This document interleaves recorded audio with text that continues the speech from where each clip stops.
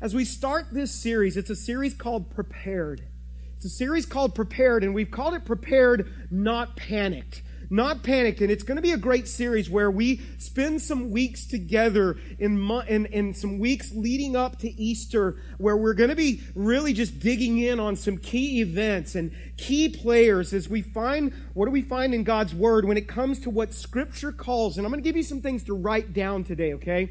Some really good things to take out and then some ways to apply it because it's a very relevant book, all right? When we study what is called last things, what's called, you would know it, maybe more of you would know it this way, what's called end times, right? When we study those things, it's going to be some academic things. There's no doubt about that as you study the Word of God. But I want you to hear this. It is so much more than an academic study in your life. You're going to discover even today that this is far beyond an academic study.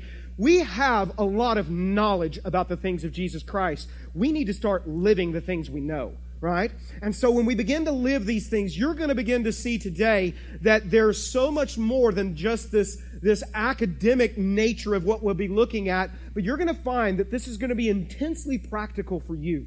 It's going to mean something powerful for you in your life as a believer that's going to motivate you into some powerful, maybe perhaps changes in your life and the way that you view the world.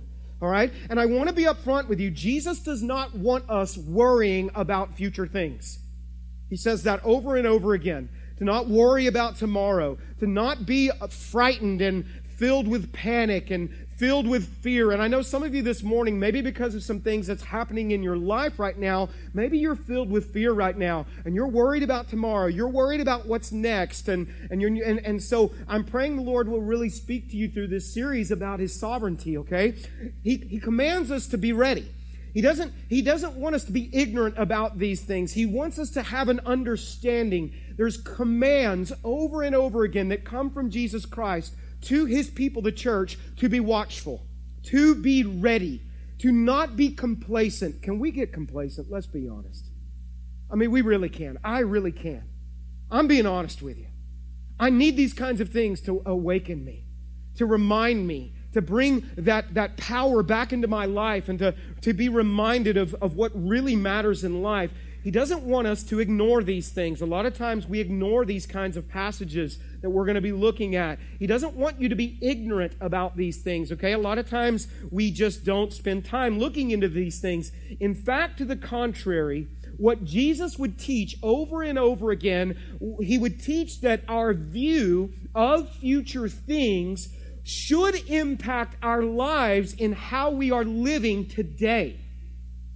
So your view that you're going to begin to see through a lens of God's Word, not a worldview, but a worldly worldview, but a godly worldview. How does God see the world? You're going to begin to look through that lens as we look into the Word of God about this. So the way you view future things through God's lens of it, it impacts how you should live today.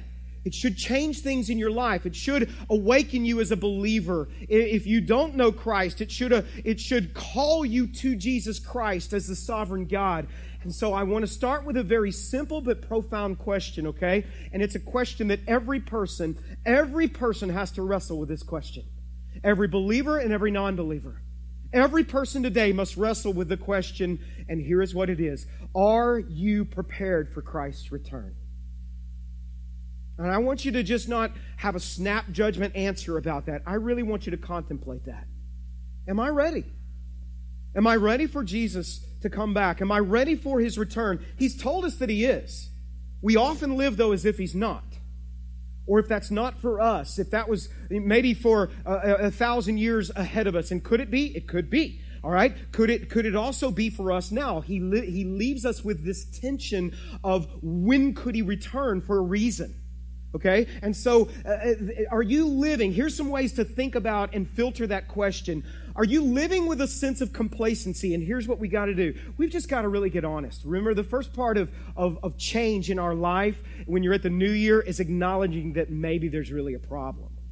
So you have to acknowledge, am I maybe complacent about my faith? Am I complacent about my viewpoint regarding Jesus Christ and His return? Or do I really live with, and I had to really ask myself this, I had to repent of some things too. Am I really living with a sense of longing Am I living with a sense of anticipation for His imminent return? Am I living because I believe in an imminent return? Am I living where I'm living sent, like we've been talking about, where I'm on mission, where I'm eagerly awaiting His return, where I'm pressing forward and with the gospel not only in my life, but being willing to open the gospel up and share it with others around me because there's a sense of urgency that I have in my life? Am I living with that kind of mindset? Think about that, okay? Start thinking about this. Or have I grown lukewarm? You know, that lukewarm is you're neither hot nor cold. You're just kind of stagnant. It's kind of stale. And of course, we'll read in a few weeks that Jesus says that makes Him sick. And He spews that out of His mouth. He wants you to be hot or cold. Are you hot? You don't want to be cold, right? You want to be ablaze for Christ. You want to be on fire for Jesus. Our world needs that right now. So are you really kind of transfixed on things that are very temporal right now in your life, where you're kind of consumed by the here and now? Or do you live with an understanding that, yes, there are things that are temporal, but there's so much more than what's just going on right now? How do you live? Are you living with that kind of mindset? These are just good questions to ask when you consider the big question, are you ready?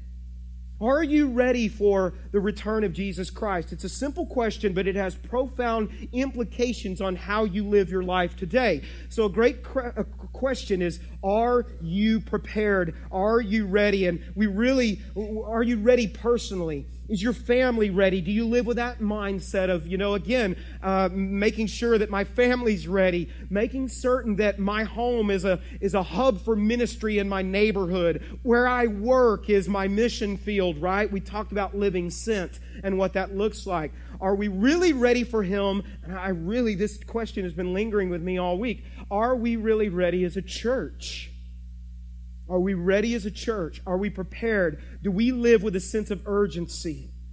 Okay, and these are great questions.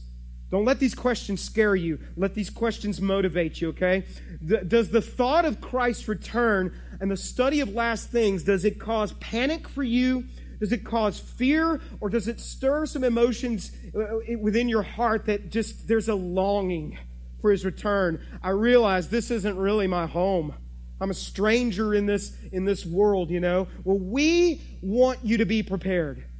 We as your pastors feel responsible to prepare you, to come alongside you and to prepare you, to get you ready. The study of last things and prophecy, you need to hear this, was not given to scare you, the church. It's not given to terrify you, but to prepare you. And in fact, it's given to you to fill you with peace. It's given to you to fill you with a sense of joy. All right? And that's what we want you to feel when you leave here, is a sense of hope, a sense of peace, rather than fear and dread. So grab your Bibles. Go with me to the book of Revelation, okay? And as we look in God's inerrant Word together today, in this series, we're going to spend some time in the book of Revelation. Now, we're not going to go every single verse by verse through the entirety of the book. We do not feel led to do that at this specific time. We may some other time. But here's what we are going to do in this series. We're going to hit some key events. We're going to hit some key players. We're going to hit some highlights that you really need to be aware of as a believer. And if you're not a believer, you need to have an understanding of what some of these things are as well. And you can begin to kind of check them out for yourself. We really want you to do that. We want you, whether you believe or not, we want you to dig in for yourself. That is a hope that we have for every person here, all right? So we'll also look at some other passages that won't necessarily be in the book of Revelation, because there are numerous passages in the Bible that deal with end times, that deal with last things. Okay, that we won't look at every single one, but our hope is that you will determine to study for yourself, dig in further, and we can even point you in some directions of some really good studies for yourself, okay? Now, I want to start off by telling you this. You are a theologian. Don't let anybody tell you differently. You are a theologian. Do you have thoughts about God? Well, then you're a theologian, okay? Now, some may be more astute and have more degrees behind their name, but don't let some of these things intimidate you. I believe as one of your pastors that it's our job to prepare you and to equip you and to let you know some of these things so that you can talk to other people about these things and have a good foundation and a solid foundation as you discuss it with your coworkers and you talk about it intelligently. I believe this, and I want you to know this, that you're very smart. And there are in some ways, we have dumbed down the things of church, and I think we need to dig in. Now, I want you to know, it's not just academia. It's very relevant, and I'm going to show you that too, okay? Sounds like the weeping and gnashing of teeth is happening out there, okay? All right? So I hope everything's all right out there. But here's the first, I want you to write this down. What we're going to be studying and looking at is called this word. Don't let it intimidate you. Some of you already know this, but you need to also be patient with those who've never heard these things, okay? And here's what it is. It's called eschatology. Eschatology is just very simply this: the study of last things or final events. That's it. Study of last things, study of final events. That's what this means. Let me just begin by giving you some bullet points about the book of Revelation. Before we read our passage, you should know that the word revelation literally means this. It literally means uncovering. It means unveiling. It means a disclosure. It comes from the Greek word apocalypsis, which is where we get our word. I told you guys were smart, right? Okay? And you guys are Greek scholars. You didn't even know this, okay? Apocalypsis is where we get our word apocalypse. Apocalypse. Well, I want you to, again, see the word means unveiling, uncovering, disclosure, okay? When we oftentimes hear the word apocalypse, especially in our Hollywooded up world we live in today, we automatically think of catastrophe and asteroids crashing into the earth. And, okay, the word apocalypsis, it's like just pretend there was a statue, and under that statue is a revealing of something that needs to happen. There's a covering over it, and you reveal that, you reveal what's under the statue, that figure, that central figure. You're pulling that sheet or whatever, that veil off of it and unveiling it. That's what the word means, okay? That's what apocalypse means. When we hear apocalypse in our world today in Hollywood and the West, because it makes for some great movies, right? And people are, and they've even now throw in zombie apocalypse. And so you hear that. We're not going to read about any zombies. I'm letting you know that, okay? So don't think that's where we're going. But I'm trying to diffuse this for you because a lot of times all we focus on is the chaos, the catastrophe, all those kinds of things. And are there some elements like that that are in this book we'll be studying? Yes. But sometimes that's all we focus on. And I want to show you that there's more. There's so much more than that. This unveiling. Now, what is it an unveiling of? And a better question is, who is it an unveiling of? It is the revelation of Jesus Christ. The unveiling. Remember I talked about that statue and the unveiling. You pulling that sheet off, and now you're getting that full revelation of Jesus Christ. The resolution of His story, which is history, right? It's that resolution, the fulfillment of His story. And let's clear this up for just a point of teaching, okay? And just so, again, you're informed as you're discussing things with other people, it's not revelations, okay? Drop the S off of that. It's the book of Revelation. And that, I know that's a little nitpicky thing, but again, I want you to be informed.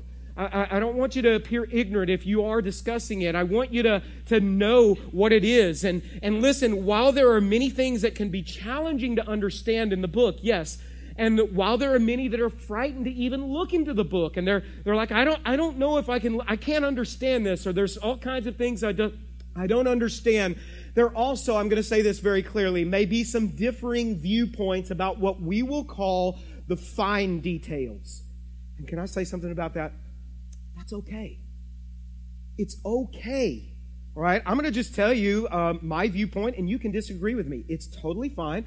I'm what is called, and I'm going to teach you some of these words a little later. Some of you know these, and so if you don't know it right now, don't worry. You'll understand it more in the series. I would be what is called a premillennialist, okay? A premillennialist. And we'll look at these later. That's the viewpoint that I'm coming from in this. And you may have a differing viewpoint. That's okay. I also would be what is called a pre-tribulation rapture premillennialist. That's a mouthful, right? Okay?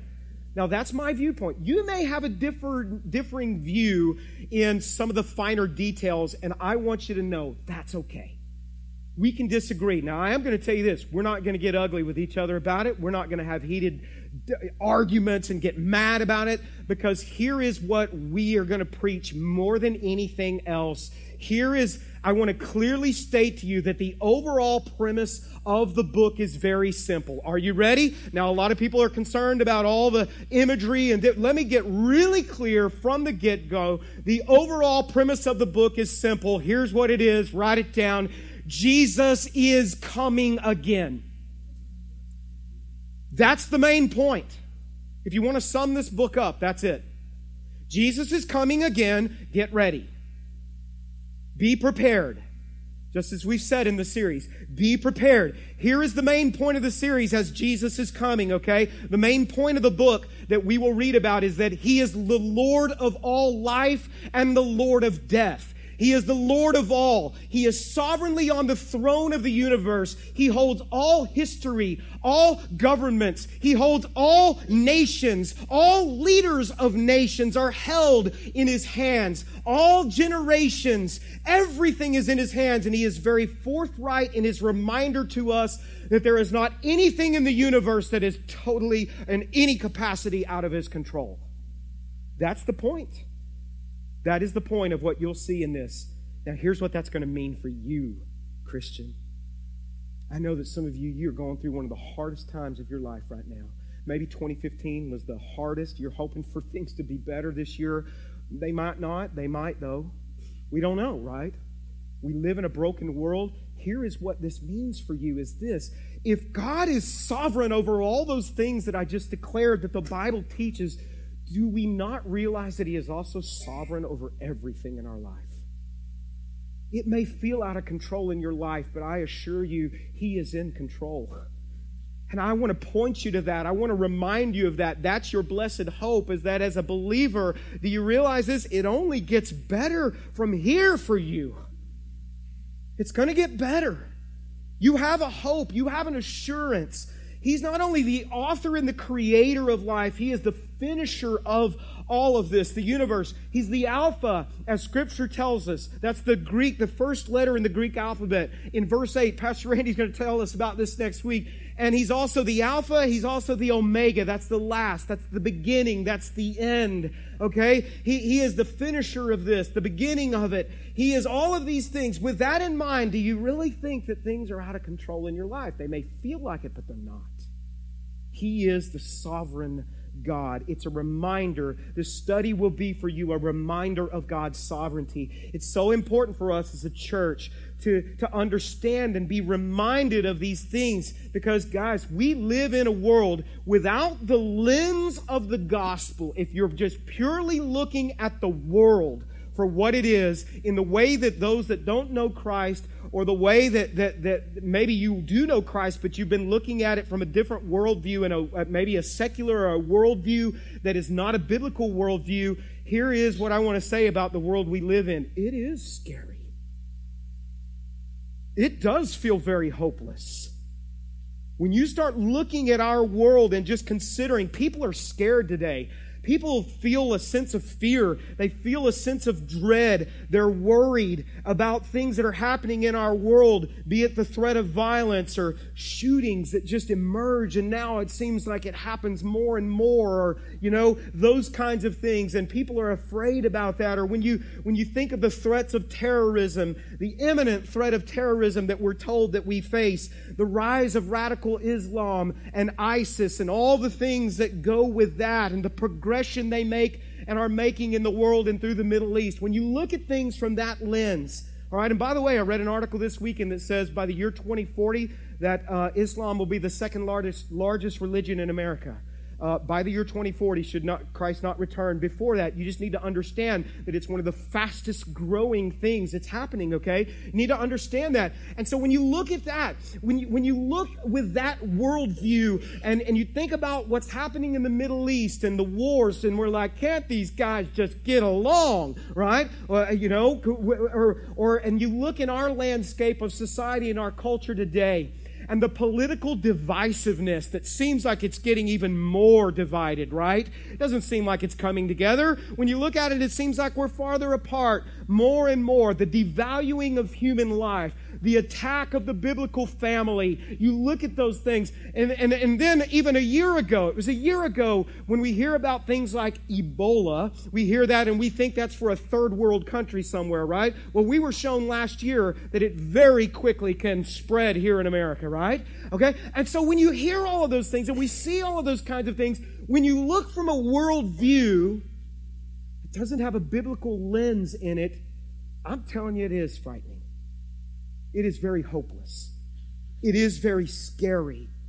It does feel discouraging. And I said last week, when you don't have a biblical worldview, sometimes it does feel like evil is winning. You ever feel that? Sometimes it feels that way when you have not a biblical worldview, but just a very secular worldview, or maybe for you it's just all the personally discouraging things you're dealing with in your life right now. Could be your health, could be your job, could be a relationship right now that just seems out of control. But when you study last things, when you dig in, we're reminded very regularly that Christ has the final word, that He has the final word and that He is sovereignly in control. When you just simply read the Bible and read the words of Jesus, and I'm not going to get into a lot of the speculative kinds of things that some prophecy teachers get into. Some guys are very solid, but here's what I want you to know. You need to know this for yourself so you can discern whether they're solid, because I'm going to also tell you this, there are a lot of kooks out there. And there are a lot that are fearmongers, and there are a lot that are teaching false teachings. Jesus said to anticipate that, okay? He said there would be false teachers, and He said that there would be a lot of greedy kinds of people and that know how to manipulate, and they know how to sell books, okay? And you need to understand from your own viewpoint, so you, through the Holy Spirit leading you, can discern what is right and what is junk. Because there's a lot of junk that is out there, right? So I want you to know, in fact, this week I was going through some of my old books that I had from a teenager, and some of them were books that were really speculative, okay? And one of them had predicted that Saddam Hussein, this was when the Gulf War was going on, Saddam Hussein was the Antichrist. This guy was determined that was his viewpoint and was very determined. Well, I think we know that he was wrong, right? Okay?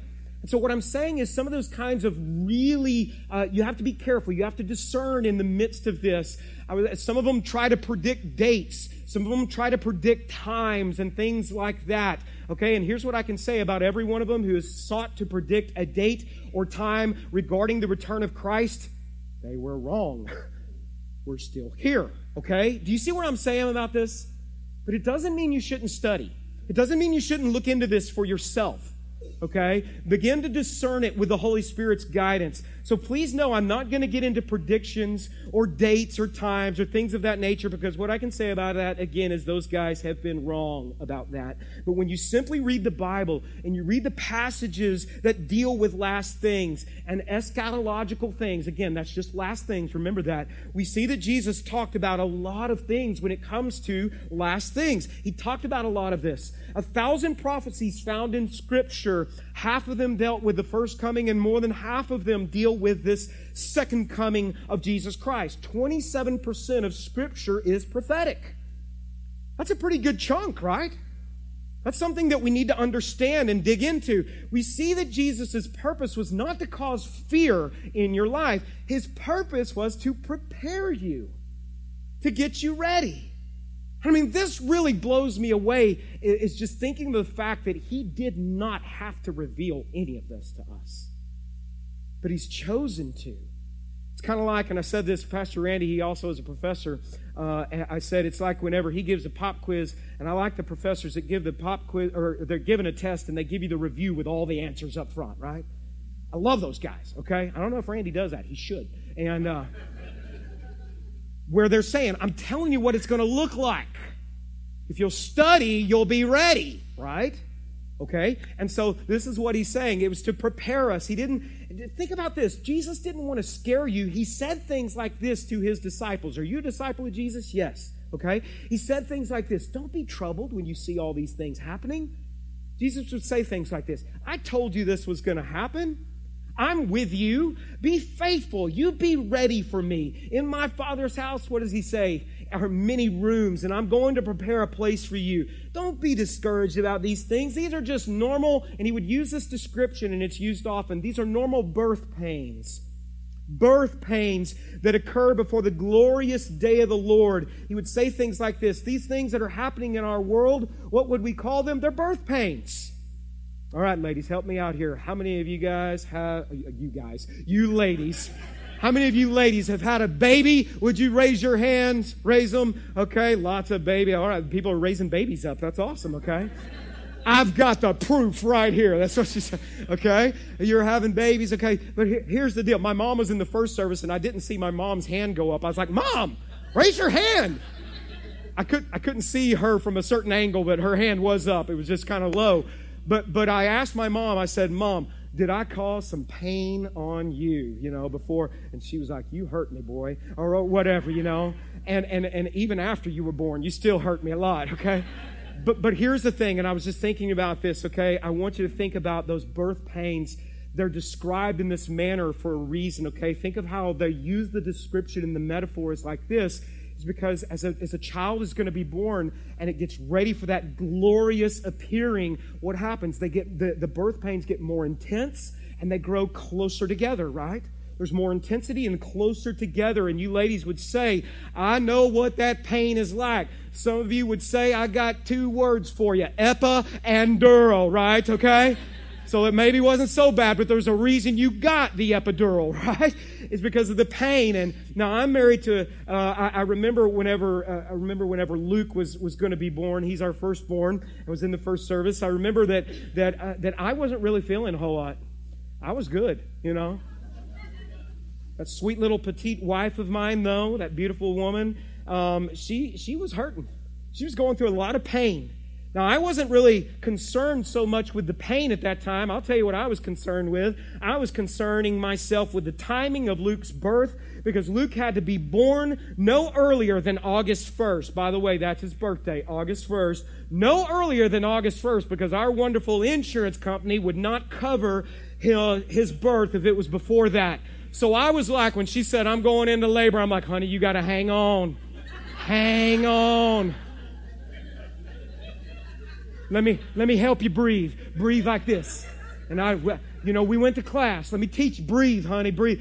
Now, I'm married to a sweet, petite, little, beautiful little woman. She's sitting in the back there, but her name is Hope, my blessed Hope, okay? Let me say this. That woman had a look in her eye when I'm like, you got to hang on, like, I'm going to kill you. You need to get away from me. You need to get away from me right now, all right? But so there's a lot of pain, but the birth, I will never forget the birth of our son, Luke. The birth of Trinity, our daughter. And I even said, I said to my mom, I said, Mom, it was painful, but it was worth it, wasn't it, right? And she was sitting over there, and she's like, I don't know, but you know that, do you remember all the pain, but you also remember holding that baby for the first time? There's just something so powerful, right? It's a glorious day, a glorious unveiling. Church, whenever we consider this, he uses this kind of terminology where the world is filled with fear. God's people, the church, should be filled with peace. You should be the ones who are the most peaceful out there, the most filled with joy, filled with confidence in Jesus, because Scripture tells us that things are going to be rough for a little while. The world is dark. Yes, it hurts right now. It's messed up right now. But you have the peace of knowing where it's all heading, right? You know where this is going. There's no uncertainty with you. It all points back to Jesus as the hope of the world. Even people that don't know the Lord can tell our world is broken. It's messed up. They can anticipate. They feel something's coming. Something's going to happen. I love what Billy Graham said, 97 years old. He wrote in his book, The Reason for My Hope, Billy Graham said, what a time to take the news of the day in one hand and the Bible in the other and watch the unfolding of the great drama of the ages come together. This is an exciting and thrilling time to be alive. What if you started thinking about it like that?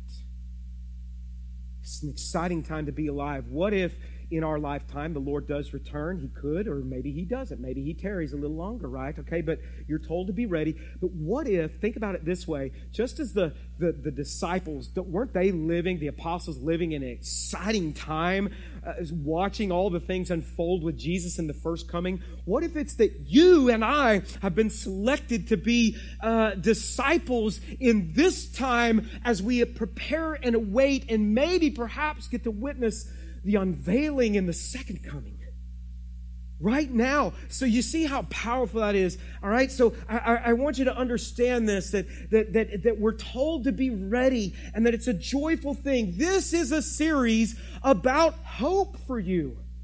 It's a series about peace. The future for the believer is with Jesus and His presence in heaven. It's a series of the promise of God for those who are in Him. So let's just very quickly just give you some more things about this book, and we'll read the passage, and then I'm going to give you quick takeaways, okay?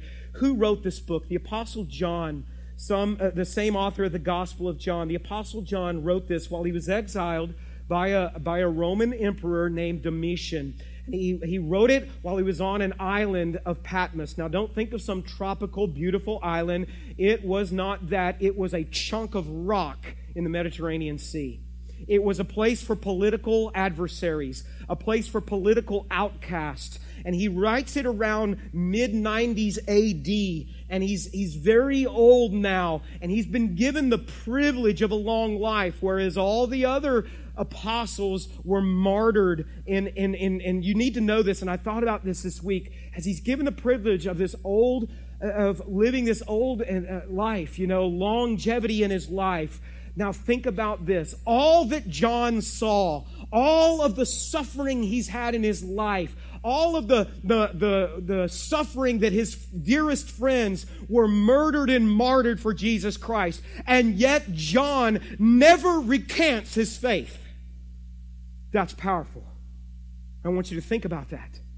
And yes, he is very alone, and he is suffering very much so. He is alienated. He is isolated on this Isle of Patmos, and yet he never recants his faith. And you need to know this, and Jesus shows up in a big way. What does that mean for you? You may feel alone. You may be suffering right now. You may be isolated. You may feel alienated. I don't know what's going on in your life, but I know this. Jesus shows up in a big way. And He comes in with great power. So look at the book with me, first chapter, verse 1, as we look at this. And here's what we see. This is a revelation. I'm reading from the NLT. A revelation from, now that's actually probably better translated, of Jesus Christ. It can be either way in the original language. But of Jesus Christ, which God gave Him to show His servants the events that must soon take place. Okay, now that word soon in the original language, it literally means quickly, suddenly, imminently. It means these things that once they get going, they happen very rapidly, okay? That's what it's an imminency, okay? It's imminent in how it happens. In other words, it could happen suddenly at any time. We don't know exactly when, so therefore we must be prepared and watchful. By the way, church, we are commanded by Jesus to be watchful. You are commanded not to be complacent, but to be watchful. So if you are complacent, then here's what I'd say about that. You need to repent from that. And repentance means you change your mind about it. You change your way of thinking about it, okay? You turn from it and you begin to think of it in a different kind of way. So he goes on, that must soon take place. He sent an angel to present this revelation to his servant John, who faithfully, remember, he never recanted, he was faithful, reported everything that he saw. This is his report of the Word of God and the testimony of whom? Jesus Christ. Now listen to this promise. You're going to be encouraged by this. Verse 3. God blesses the one who reads the words of this prophecy to the church. I get a blessing by doing this with you right now. Aren't you glad about that for me? Good for me, right? Okay? But listen to this for you. And He blesses all who listen to its message and obey what it says, for the time is what? Near. All right, so church, there's a promise of blessing for you by studying this. Aren't you glad about that? You're going to be blessed because you're studying and digging in with us. But not only just academically studying it, what does he say? There's a blessing that comes with those who hear it, but yet also do what? Live it. Obey it. Apply it. He's saying, read it, heed it, live it. That's what he's saying. There's a blessing. And this word blessing here is the same word in the Beatitudes where blessed are the peacemakers. Blessed are those who are, and Jesus would say these things on the Sermon on the Mount there. It's the word makarios, and here's what it means. Happy are those. Why can you be happy? Why can you be fulfilled? Why can you be satisfied? That's what it means, a satisfaction. Why will you have that kind of satisfaction in your life? It's because you're going to have a peace of God, because you're going to understand it more.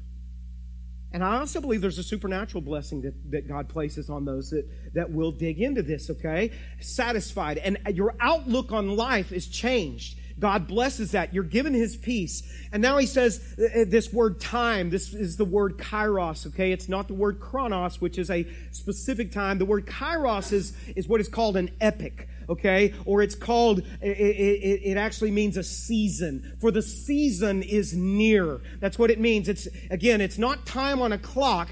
Here's what it could mean. For the decisive moment, the decisive season is near. And he goes on, he says, this letter is from John to the 7 churches in the province of Asia. Grace and peace to you from the one who is, who always was, and who is still to come. That speaks of the sovereignty of God over time. Okay? And he goes on, from the sevenfold Spirit from His throne. And when you hear the number 7, that is a significant number because it speaks of completion and perfection. And the sevenfold Spirit before His throne is the Holy Spirit, okay? In all of His perfection and completion. And you also, he says, before His throne and from Jesus Christ. He is the faithful witness to these things, the first to rise from the dead, and the ruler of all the kings of the world. All glory to Him who, what does it say, church? Who loves us. I want you to notice the tense of that. It's not past tense, it's present tense. He loves you right now. Not just He loved you, He still loves you right now, and has freed us from our sins by shedding His blood for us. You've been set free. He has made us a kingdom of priests for God His Father. All glory and power to Him forever and ever. And all the church said what? Amen. That means so be it. So be it. Here's what this series is all about. Verse 7. Look, He comes with the clouds of heaven. That is called the Shekinah glory of God, okay? And everyone will see Him, even those who pierced Him. And all the nations of the world will mourn for Him. Yes, and all the church said what? Amen. Now, why will the nations of the earth mourn? Many do not know Jesus Christ. Many are not prepared. This is a book about being prepared. When you're not prepared, there is mourning that comes with that. That's why we live sent. That's why we plant churches. That's why we're going. That's why you got to tell people, right? Because without this truth, there's great mourning. And it says every eye will see, all the scoffers, all the mockers, all those who have talk shows that they mock Jesus Christ and all of these things. Every eye will see, and Scripture tells us every knee will bow before Him. You need to understand this. And those who are ready are longing for His return. We're ready for you. There's peace that comes with this. He's going to come back in the same way in which He was taken up into heaven. The book of Acts tells us this. Luke writes, men of Galilee, they said, why are you standing here staring into heaven? He gave them a mission. He said, you go out and you preach the gospel to all the people groups all over the world. You go. You don't stay put. You don't get complacent. You go. Why are you standing around, is what he's saying. Staring into heaven. Jesus has been taken from you into heaven, but someday he will return from heaven in the same way that you saw him go. He's coming back. He's coming back. The second coming of Jesus is not to be misunderstood with what is called the rapture or the snatching away of the church. We'll talk more about that in a couple of weeks, okay? I want you to understand some differences there, okay? We want to teach you these things. We'll talk more about that. Scripture tells us that we and all of our loved ones who those that have preceded us in death will be with him, and when he returns, after what is called a 7-year tribulation period, we're going to talk more about that in the coming weeks. We'll look more into it, okay, and understand kind of a sequence of what we see in the Scripture, that we will be coming back with him. This is the return of Christ. The church actually returns with Jesus Christ, okay, as you're snatched away in what is called the rapture, and that's 7 years before the return of Christ. This is, as Titus describes, our blessed hope. And when we look at our lives through this lens of hope, and until that time, we look at our lives with that lens of hope, it should change the way that we live. The Bible is going to indicate that things are going to continue to get worse in this world. You don't need to be surprised about it. You need to be prepared. You need to understand that things are going to feel, and it's like those birth pains, more intense, more frequently. Why is it so imperative that as a believer you have a proper biblical mindset? It's imperative because of the way that you're going to live your life as you eagerly await. Church, you need to hear this, okay? Church, we got to hear this. The only thing that is going to fix this world is the return of Jesus Christ. That's the only thing. It's not going to be the agenda of a man. It's not going to be the agenda of a political party. That's not our hope. I'm not saying don't get involved in politics, but you need to know this, that man's agenda will never totally fix this broken world. Because we are sinful, we are flawed. One Hispanic church leader named Samuel Rodriguez, when he was speaking about God's agenda and our response to God's agenda, he said this, I love this. God's agenda is not the agenda of donkeys or the agenda of elephants. God's agenda is the agenda of the Lamb of God, the Lord Jesus Christ, who is seated on the throne in all of his sovereignty. That is the only agenda that's going to matter. That is the only thing that can change things. Okay? And so when we get this picture of who Christ is in our minds, it gives us hope. It gives us peace. The best is yet to come for those who are believers. God says we're blessed when we read this. Let me give you some takeaways real quick, okay? Write these things down. Why does studying this matter? Why does it matter for you today? Why is it important that you attend as we study together and you make an attempt to be here? First, here's the point of this series. It's going to lead you to love Jesus Christ deeper. You need to know this.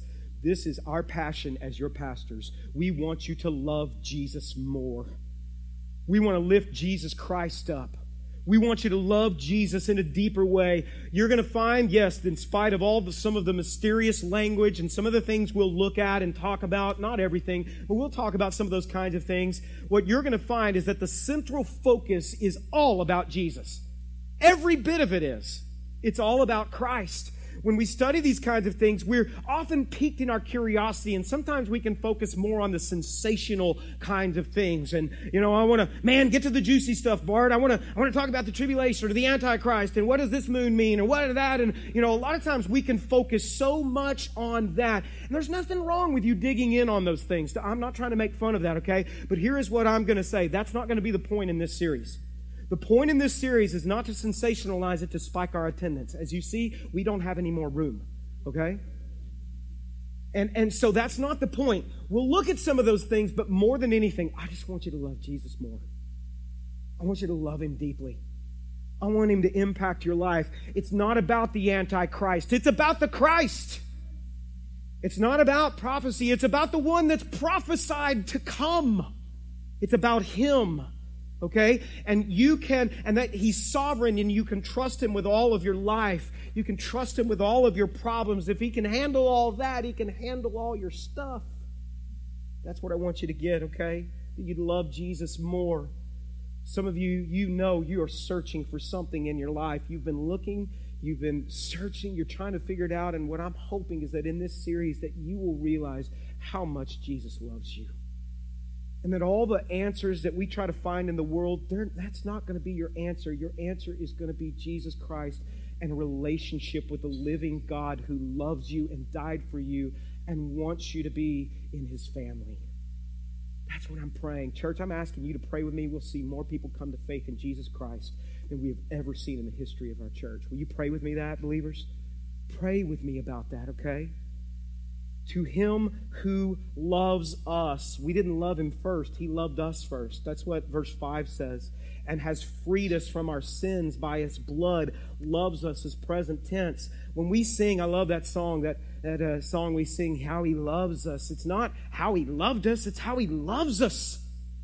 I want you to feel loved by Jesus in this and be awakened to that. Secondly, you can take this away. It's going to give you a new perspective on what really matters in your life. Because we can get focused on the temporal and lose complete sight of what really lasts, right? It's going to hone you in on what matters. And I'm praying that you will look at some of the material things that maybe we worry so much about and be like, you know what? That's not that big of a deal. Or it may be hard right now, but He's going to change things. Maybe it changes the way you view money. Maybe it's going to remind me my problems right now are only temporal. It gives us fresh perspective. It doesn't mean you don't have a life, because here's what I believe. You are to engage. We're to engage the world right now while we wait. We don't just withdraw completely. You've heard it said before that some are so heavenly minded they're no earthly good. You're to engage the world as an ambassador of Jesus Christ, okay? Thirdly, it leads us to live holy lives and to be light in the darkness. When you have this accountability of knowing that Christ is coming for you, you want to be prepared, right? You want to be ready for Him. You want to not shy away in shame at His return. You know, you're to be that light. Our world's dark. You and I were to be light and salt in the decaying world. Couple quick scriptures and then I'm going to pray with you, okay? 1 John 3, dear friends, we are already God's children, but He has not yet shown us what we will be like when Christ appears. By the way, you're going to be different. Glorious new body, praise God. But we do know that we will be like Him, for we will see Him as He really is. Aren't you ready to see Jesus in all of His glory? And all who have this eager expectation will keep themselves, what does the Word say, church? Pure. As you're living with that, you want to keep yourself pure and holy, just as He is pure. There's an accountability, okay? Another part in 1 John, he says this, chapter 2, verse 28. And now, dear children, that's us, children of God, remain in fellowship. You're walking with Him in Christ, so that when He returns, not if, when He returns, you will be full of courage. That word also translates confidence, and not shrink back from Him in shame. You're confident because you've been living a life sent and on point with Jesus Christ. We want to lead us to repentance if we've been complacent. I don't want to be found with shame and regrets at His return. Do you? I want to be faithful. I want to be faithful. Somebody say, you preachers, all you ever talk about the last days and people scoff. And Peter dealt with the same thing. He said this, most importantly, I want to remind you that in the last days, scoffers will come, mocking the truth and following their own desires. And they will say, what happened to the promise that Jesus is coming again? We're not trying to be doom and gloom preachers with you. What we're trying to do is to give you hope. We're trying to prepare you, get you ready so that you can be confident upon His return. And here's the last thing. When you have a proper view and you study, why does it matter? It propels you to live sent. You live on mission. You want people to know the gospel. You want them to be ready, your loved ones to be ready. You're living sent. There's a sense of urgency that's attached to it when you have that mindset. And that's the sense of urgency that God gave us. He didn't tell us when. He just said, I am, and you need to be ready. If He told us when, a lot of us we'd just live complacent lives all the way because we're procrastinators, right? Right up to that point. He said, no, you live on point. And I'm not going to tell you when I'm coming back. Get ready. Can we just pray together? Let's pray.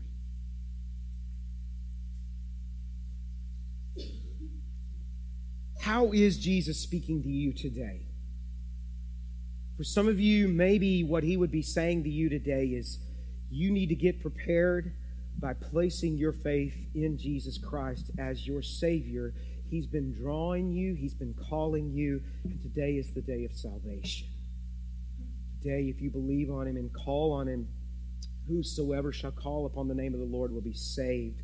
Maybe today you just need to rest in Him. You're a Christian and you're troubled by many things and you just need His peace. First, let me just back up. If you've never trusted Jesus Christ, would you just call on Him right now? Just say, Jesus, simply say, Jesus, save me. I want you to be my Savior. I want to follow you. I believe you are who you say you are. Now, those of you who are believers, maybe you're troubled, you're overwhelmed. You'd be reminded today that He is sovereignly in control. For some of you, maybe your takeaway is that your love has grown cold for Him. And you just want to love Jesus deeply again. Would you just ask Him right now to rekindle your first love? You don't want to be found lukewarm. Maybe for some of us, we just need to repent and we need to ask Him for forgiveness because we've been choosing to live brazenly a sinful life, even as a believer. And He is calling us, He's calling you and me to repentance. It's His kindness that leads us to repentance. He's saying, I love you. I want you to have so much more in your life. Maybe for some, you have loved ones that you want to know the love of Jesus and the truth of the gospel, and you'd be motivated to begin to live sent today. Lord Jesus, we want to be ready. Even so, come, Lord Jesus. It's in your name we pray.